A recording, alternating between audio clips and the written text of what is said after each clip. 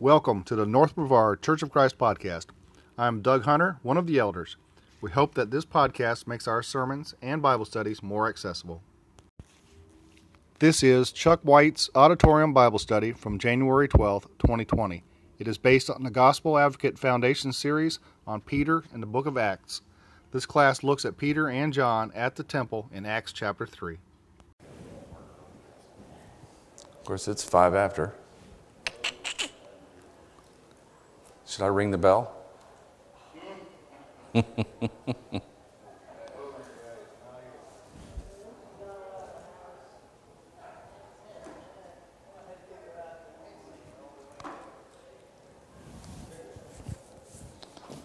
Okay.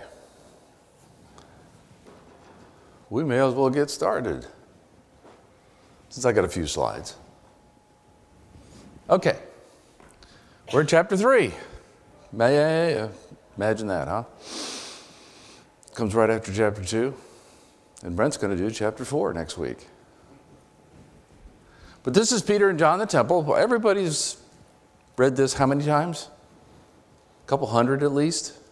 Know about the story. So I'm going to try and drag something out maybe you didn't realize or hadn't thought about.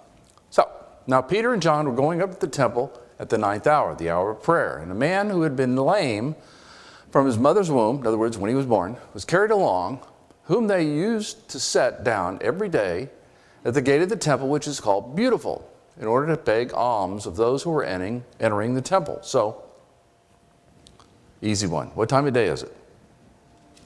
Huh? The 9th hour of the day? No. The first hour of the day is 6 a.m. 3 o'clock in the afternoon. Everybody's up and awake. Why is that time of day important? Why would Luke wrote Acts, why would Luke include that? Except that was kind of a Luke thing to do, is include all the facts.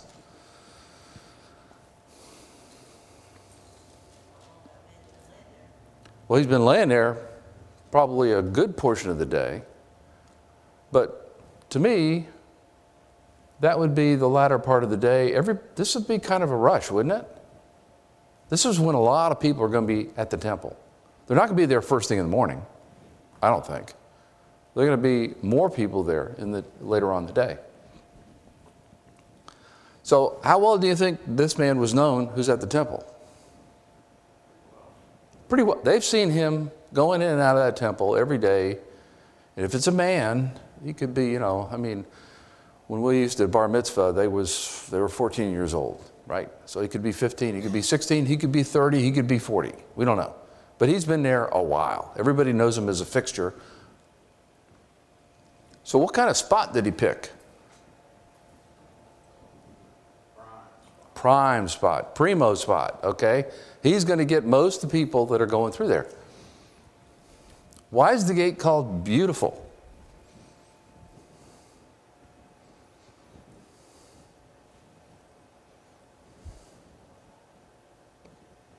Okay, pictures. Okay, here's Herod's temple. This is Herod's temple, okay? The temple per se is right here. It's just this building. All around here, on all 4 sides, is Solomon's porch. This is really where the Jews can go, and this is all the court of the Gentiles. All this out here, this open space all around here, is where the Gentiles can gather. The beautiful gate's right there. It's that little, you probably can't see it, but that's the beautiful gate that goes into that particular area. So looking at it a little closer, this is that area that I was talking about that's just, this is, you can see a little bit of where the court of the Gentiles is all here, but this is the area I want to concentrate at. This is the temple. This is the entrance in to the temple area, and this is the entrance into looking at all this. This is the beautiful gate. There's gates over here. There's gates over here. There's a bunch of gates over here and a bunch of gates over here. But this is the main gate. If you walk in, you're going to see something like that. To make more sense why they called it the gate beautiful? You've got all the gates you can walk in, but the only one that you're going to get a view like this is if you come in through the gate beautiful. The layout inside that area that I had talked about, I'm going to go back again. The layout of this area here, just this area, looks like this. This is the women's court, and there's those four chambers that were there. You could see this eastern outer gate, that's the beautiful gate. Okay? Then you have this inner gate, that one that was kind of ornate, that had structure over it. I can go back for a second. Oops, went the wrong way. I didn't go back. There were some stones on the ground. That great right there. What? Gold stones on the ground. Oh, it's gold and white. I'm not sure. I don't think they're gold. I think they used something that looked like gold. But this is, again, this area right here is the women's court. And those four areas, you can see they're right there that are in this particular court. Come on. But you've got the women's court, and these were all the gates I was talking about. You can come in here, but this is the court of men right here. Then you have inside that building, inside the temple itself, you have the court of the priests. And then you have the holy place and most holy place. The women's court, this is the lepers' chambers. I thought that was interesting. They had a chamber just for the lepers. They could go there. This is a corner, they call it a corner court. I don't know. This is where they kept the wood, and this is for the Nazarites. So you had four areas where people of specific areas could gather, but then you had the women's court, and then outside all this was where the Gentiles were. So that's how it's laid up. And you can see when people are coming in here, he is in a prime spot. Everybody's seen him. Everybody knows who he is. And this includes Gentiles are going to see him because they're going to be out there in the outer court. They're going to be in the court of the Gentiles. They're going to see this guy. They know who he is. So all the Jews know who he is. All the Gentiles who go into the temple area, they all know who he is. When he saw Peter and John about to go into the temple, he began asking to receive alms. But Peter, along with John, fixed his gaze on him and said, "Look at us." And he began to give them his attention, expecting to receive something from them. So why do you think he targeted Peter and John?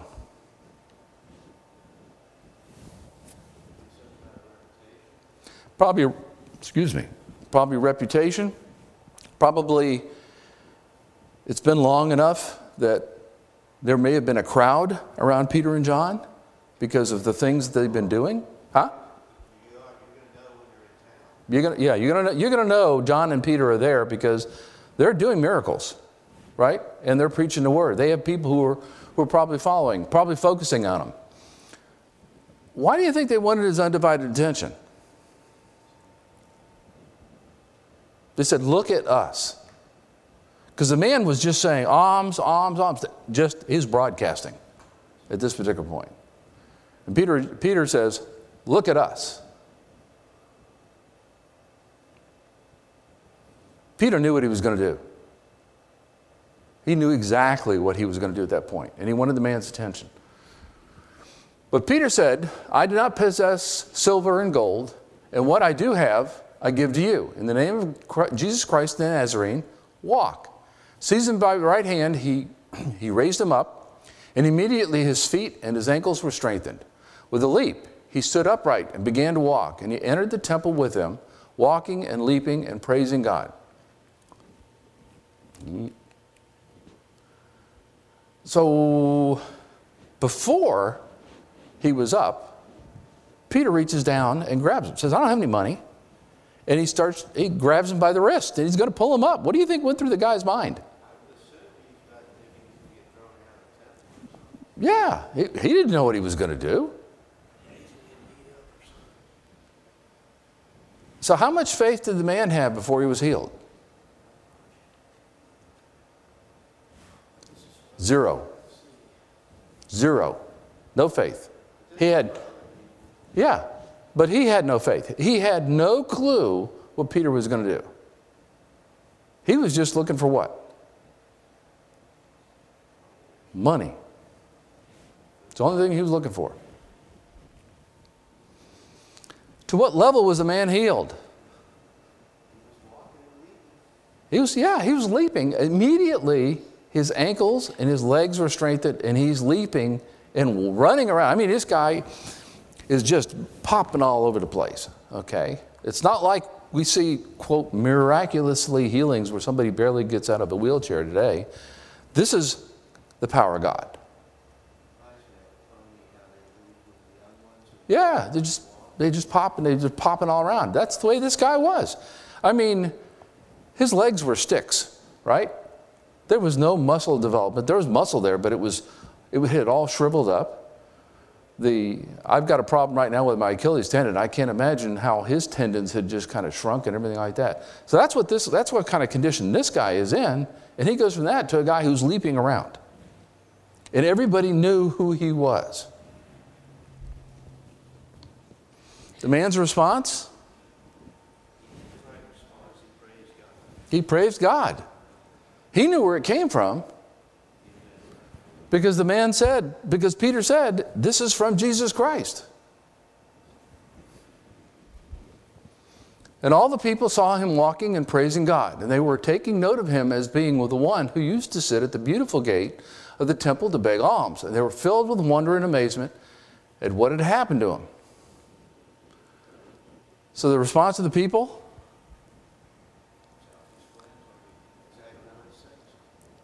What? Yeah, they gathered around, but they were saying, I know who this guy was.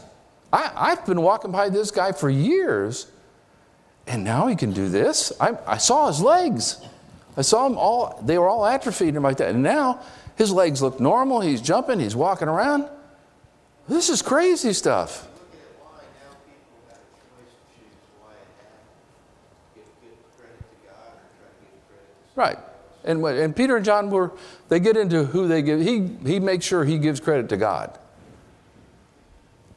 While he was clinging to Peter and John, all the people ran together to them at the so-called portico of Solomon, full of amazement.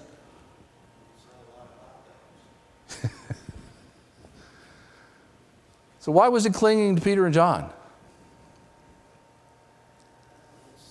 because he's grateful he doesn't know any better, plus he might think it has something to do with them. Could be. He might thought it had something to do with them. I think it was because they recognized this was truly a man of God. So when they go to the portico of Solomon, how accessible are they going to be?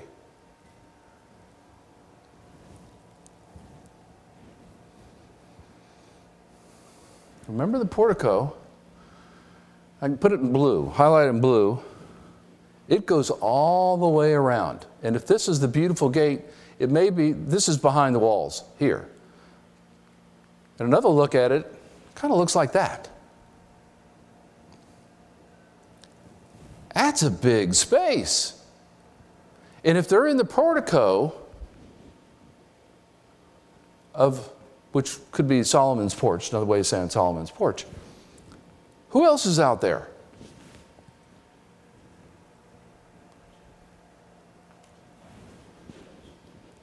This is the court of the Gentiles. So it's a mix. If you're inside this area here, strictly Jews. If you're in this area, you're in and around the Jews and the Gentiles. You got the whole mix in there. Matter of fact, if I kind of look at it, look how big that court is, and look how big this court is.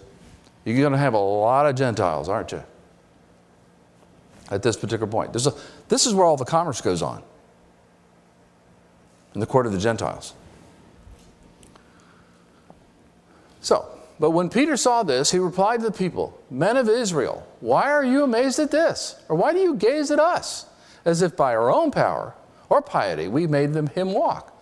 The God of Abraham, Isaac, and Jacob, the God of our fathers, has glorified his servant Jesus, the one whom you delivered and disowned in the presence of Pilate when he had decided to release him." So he's still, well, I'll get to that. So who's Peter speaking to, and who is he not speaking to? Well, they should know better, that's true.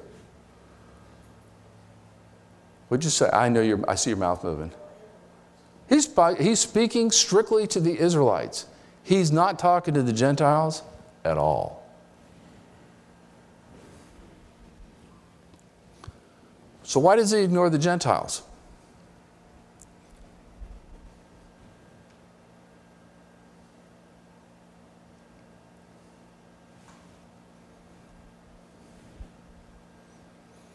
What's the mindset? What was the mindset for the Messiah? At this time, the Gentiles probably even soon wouldn't know about Christ. Well, that may be it. Gentiles probably wouldn't. Should, but what do they think about the Gentiles? Yeah, the Jews. Dogs. Dogs. Vicious, snarling, steal food from you, dogs, okay? Who is the Messiah supposed to come for in their mind? The Jews. We have in Colossians, we talked a little bit about this, but it talks about the church, and he talks about preaching, but that is the mystery which had been hidden from past age and generations, but now has been manifested to his saints, to whom God willed, made known, the riches and glory of the mystery among the Gentiles. That makes sense, because the Jews should know it by basically being told, but the Gentiles had to look at the miracle. That's true, but the mystery was to who? It was to the Jews. You also have the same thing in Ephesians. The mystery is that, through the gospel, the Gentiles are heirs together with Israel. But it wasn't until Paul wrote these letters that he continued it on. Now, we're going to get to it a little bit later in Acts, where basically God's got to come up and hit Peter with a 2x4 to get his attention about the Gentiles. Did Jesus indicate that the gospel was going to be open to the Gentiles?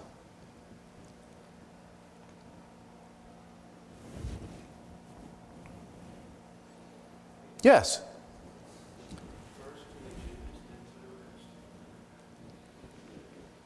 Talks about the good shepherd. He's the good shepherd. He's come for his sheep. His sheep would be the people of Israel. But he gets to the end and he adds something. I have other sheep which are not of this fold. I must bring them also. And they will hear my voice, and they will become one flock with one shepherd. So there's one kind of highlight that Jesus said to say, there's more. There's more to it than you're thinking. Yes, I'm the shepherd. I'm the good shepherd. I came for you, but I have other sheep. And this one, and he said to them, go into all the world and preach the gospel to all creation. Similar to the one in Matthew, but he gave them the Great Commission, right? And he didn't say, go into all the Jews and preach to the Jews. He said, go into all the world. So far, were they doing that? No.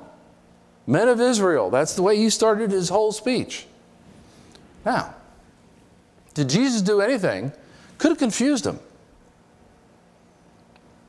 Wanda's going, nope. How about this one? This is where he's there. And he withdrew to Tyre and Sidon. A Canaanite woman came out of the area and saying, have mercy on me. My daughter's demon-possessed. And when she asked for his help, he said, I was sent only to the lost sheep of the house of Israel. Was he? Yes. His message was to the Jews while he was here. But his death and his burial and his resurrection was to the world. But he was coming to the Jews first. It's kind of interesting. He said, and he answered, it is not good to take the children's bread and throw it to the dogs. So that's what they thought of Gentiles. And her comeback was great. Yes, Lord, but even the dogs feed on the crumbs which fall from their master's table. Then he says, your faith, your daughter's going to be healed. Right? So he does recognize her. Has God recognized Gentiles in the past? Yeah. Name one.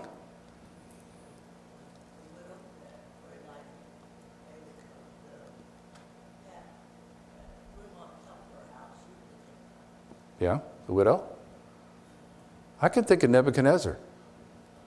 Pretty powerful Gentile. God was with him, wasn't he? Matter of fact, when he said, look at all the things I've done, what did God do? Struck him kind of dumb for a while until he figured out, no, this wasn't because of me, it's because of God blessed me. So, but you disowned the holy and righteous one. We're back into the Acts. And asked for a murderer to be granted to you. But put to death the Prince of Life, the one whom God raised from the dead, a fact which we are witnesses. So what's he just kind of told them?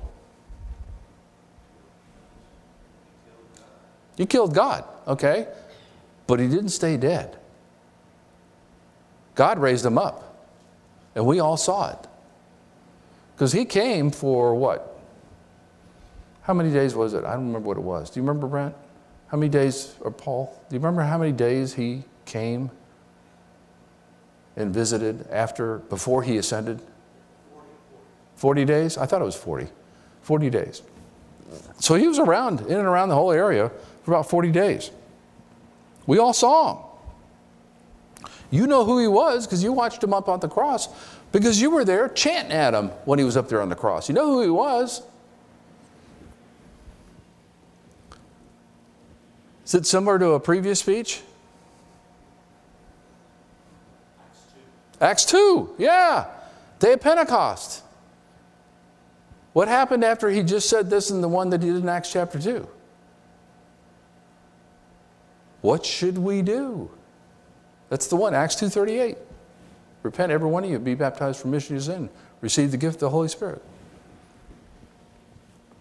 And on the basis of faith in his name, it is the name of Jesus which has strengthened this man, whom you see and know, and the faith which comes through him has given him the perfect health in the presence of you all.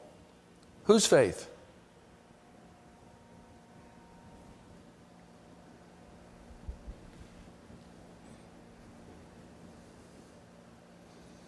Remember, the man didn't know what he was going to get. He was expecting money. Whose faith?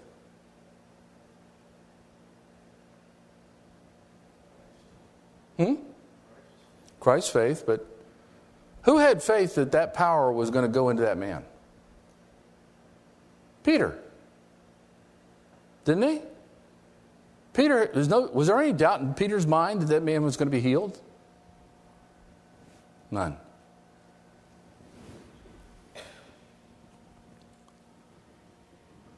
So who worked the miracle?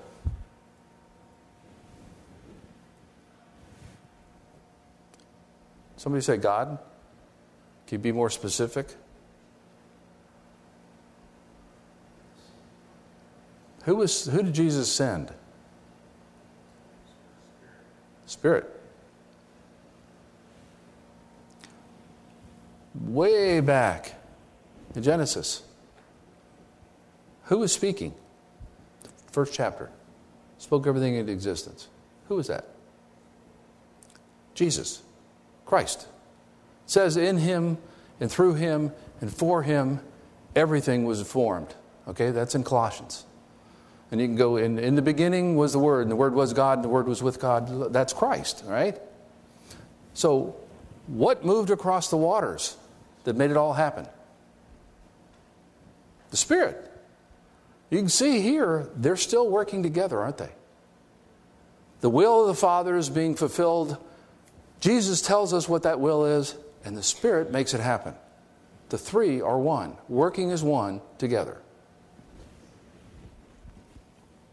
And now, brethren, I know you acted in ignorance, just as your rulers did also. But the things which God announced beforehand by the mouth of all the prophets, that his Christ would suffer, he has thus fulfilled. So what's he doing for everybody who's still listening?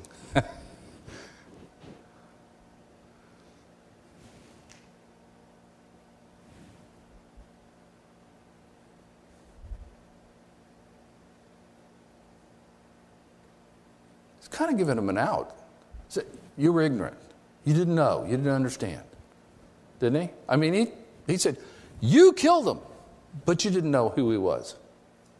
So he didn't do that on the previous one, did he? The day of Pentecost? No. He dug in. Therefore, repent and return so that your sins may be wiped away, in order that times of refreshing may come from the presence of the Lord, and that he may send Jesus, the Christ appointed for you, whom heaven must receive until the period of restoration of all things, about which God spoke by the mouth of his holy prophets from ancient time.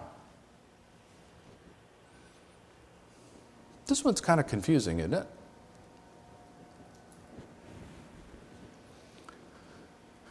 From what Peter says here, do you have a sense when Peter thinks Christ is coming back?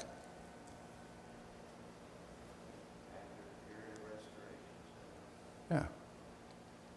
First of all, Peter at this point thinks the gospel is just to who? Just to the Jews. And when we get everything fixed up, what's going to happen? Christ comes back. So what's times of refreshing?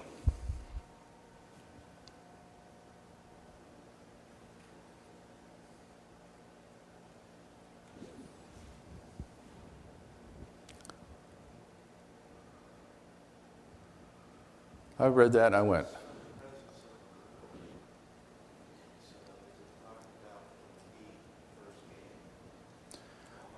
well, if you look at it, the context, therefore repent and return so that your sins may be wiped away, in order that times of refreshing may come.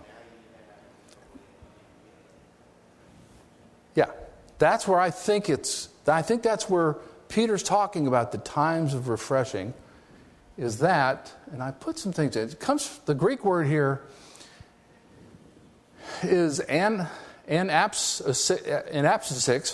which is revive. Revive is a little bit different than refresh. And it comes from anapsucho, which means to cool off, to relieve, or refresh in this particular kind. And that's a pillar of Christianity, right? You can't earn your own salvation. It's a gift. So, the refreshing or the relieving, what do we think that means? Well, I had thought about it for a while. When I got to this part, I let my lesson go. I sat down for a while and I took a few hours and I thought about it and thought about it and thought about it. Out of Romans. And I'm going to read the whole thing. However, you are not in the flesh, but in the Spirit, if indeed the Spirit of God dwells in you. But if anyone does not have the Spirit of Christ, he does not belong to him, being Christ. In Christ, if Christ is in you, though, the body is dead because of sin, yet the Spirit is alive because of righteousness. But if the Spirit of him who raised Jesus from the dead dwells in you, he who raised Christ Jesus from the dead will also give life to your mortal bodies through his Spirit who dwells in you. That verse right there. So then, brethren, we are under obligation, not to the flesh, to live according to the flesh. For if you living according to the flesh, you must die. But if by the Spirit you are putting to death the deeds of the body, you will live. For all who are being led by the Spirit of God, these are the sons of God. So what would refreshed or relieved be? You don't have to work for it.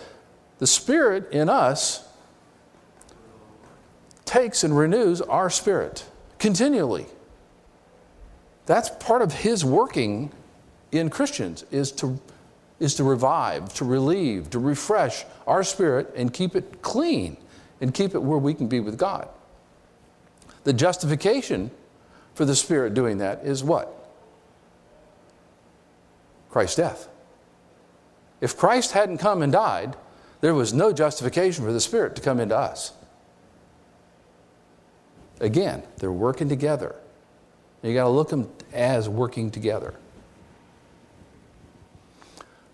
Moses said, the Lord God will raise up for you a prophet like me from your brethren. To him you shall give heed to everything he says to you. And it will be that every soul that does not heed the prophet shall be utterly destroyed from among the people. And likewise, all the prophets who have spoken from Samuel and his successors onward also announce these days. Who's this prophet that Moses is talking about?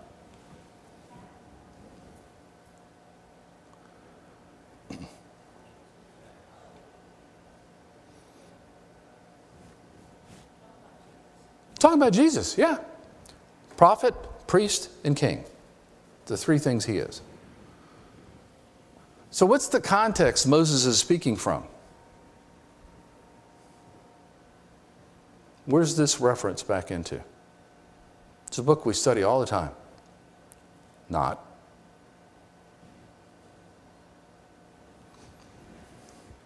It's out of Deuteronomy. Well, it's not Deuteronomy at all. And I put in the first verse out of the thought. When you enter the land which the Lord God gives you, you should not learn to imitate the detestable things of those nations.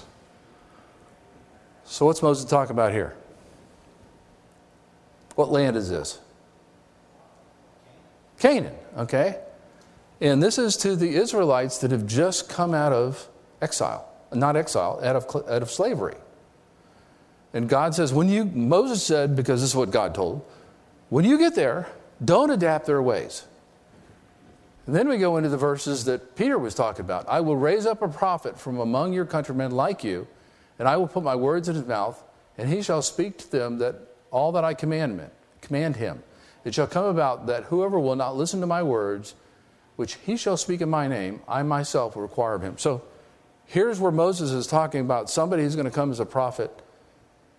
And the context is to stay close to God, to listening to God, to listen to the prophets of God, because there's going to be a prophet that comes that is going to be more important than all the prophets that have previously come. And he's the one you need to listen to. And that's in yellow because it's the same verse. What are the days Peter's referring to?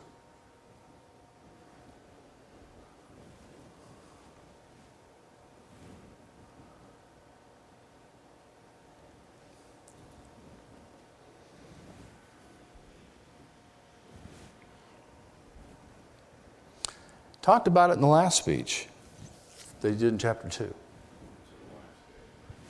It's the last days. And he pulled it from Joel. It will come after that I will pour out my spirit on all mankind and on your sons and daughters with prophecy. But Paul prefaced it. This is in the latter days. And then he took this prophecy that was out of Joel, that this is going to happen. And he said, we're in the latter days. So that's what he's talking about right now. So we're in these days right now that Moses was referring to. Finally, it is you who are the sons of the prophets and of the covenant which God made with your fathers, saying to Abraham, and in your seed all the families of earth shall be blessed. For you first, God raised up his servant and sent him to bless you by turning every one of you from your wicked ways. So he's still addressing the Israelites, right? The only people he's talking to right now. Where do you think the Gentiles are? They're all standing around too. They're hearing all this stuff, but they're saying, but we're outside of the promise. When Peter said this, what should have come to his mind?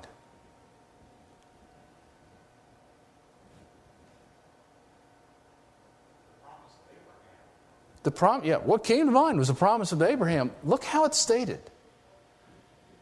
In your seed, all the families of the earth shall be blessed.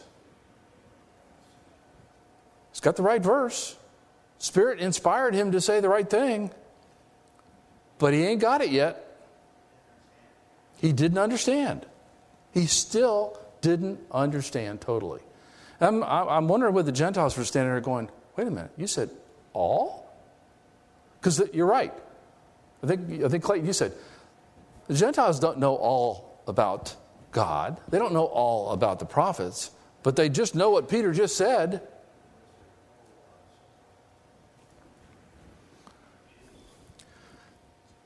Peter's first speech was with the other 11 apostles.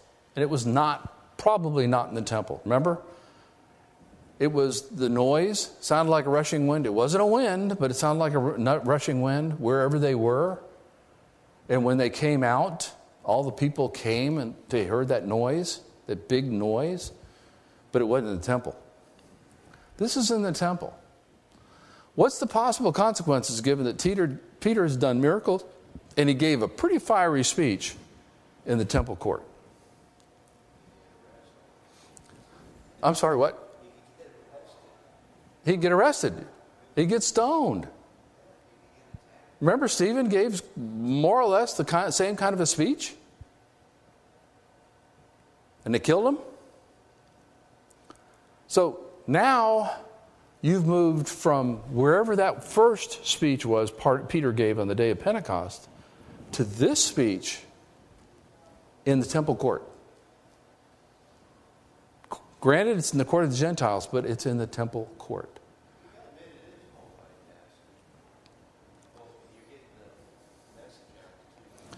Well, yeah, and notice the way Peter did it. He healed the man. Well, yeah, God did it. He healed the man. And once he healed the man, he did use that as an opportunity to teach about Christ. He didn't just stand up and start talking about Christ, did he? He had an opportunity he took and said, I can use this for God. And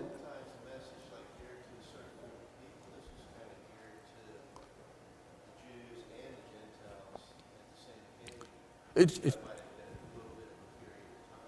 should have been to the Jews and Gentiles, you're right, but it was strictly to the Jews. Peter said, men of Israel.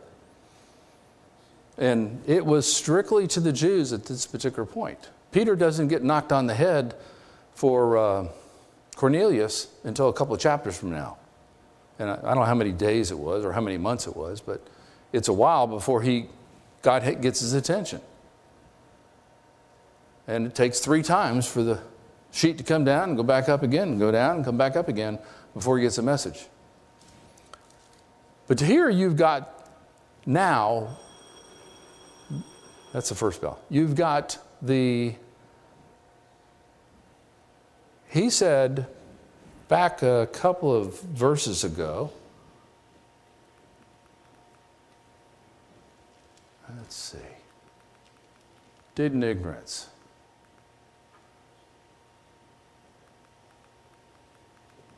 Come on. Here, right here. Brethren, I know you acted in ignorance just as your rulers did also. Who did he just get the attention? Who did he just focus on the attention? Your rulers. Where are the rulers right now? Who are the rulers? Pharisees, Sadducees. You think some of them are standing around? Oh, yeah. You're in the temple right now. So he's gone and was outside the temple, outside the court, right there. And he's now preaching to say, what you're doing right now, this giving sacrifices, this temple, it's a waste of time. You need to be following Christ because this stuff, it's been fulfilled. What's the Holy of Holies missing at this point? Well, the curtain's been ripped. They probably repaired that. The ark. The Babylonian captivity, they took the ark with them. And I don't know what they've got sitting in that Holy of Holies, but it isn't the Ark of the Covenant.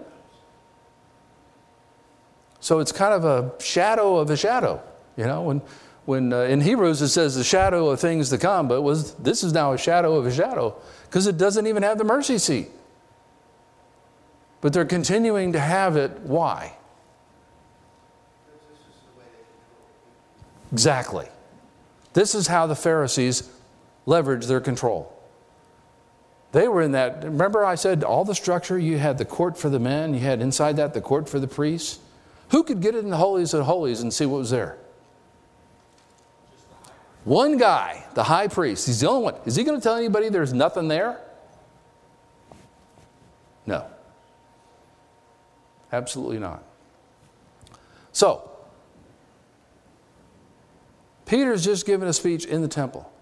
He's just given a speech about Christ, in that your forgiveness of sins doesn't come from killing animals. It comes from Christ and Christ alone. And he did it, and you can't earn it. And he's just given it in the temple. What kind of consequences do you think is going to be? The leadership that thinks they had this stuff stamped out.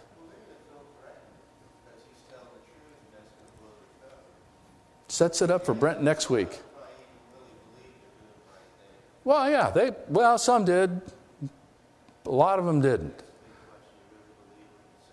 But you're going to see the response next week with Brent is teaching to say, this is what the Pharisees and the Sadducees, this is how they respond to Peter and Christ being preached in the temple. Questions? Comments? Did you learn anything you didn't know? Maybe.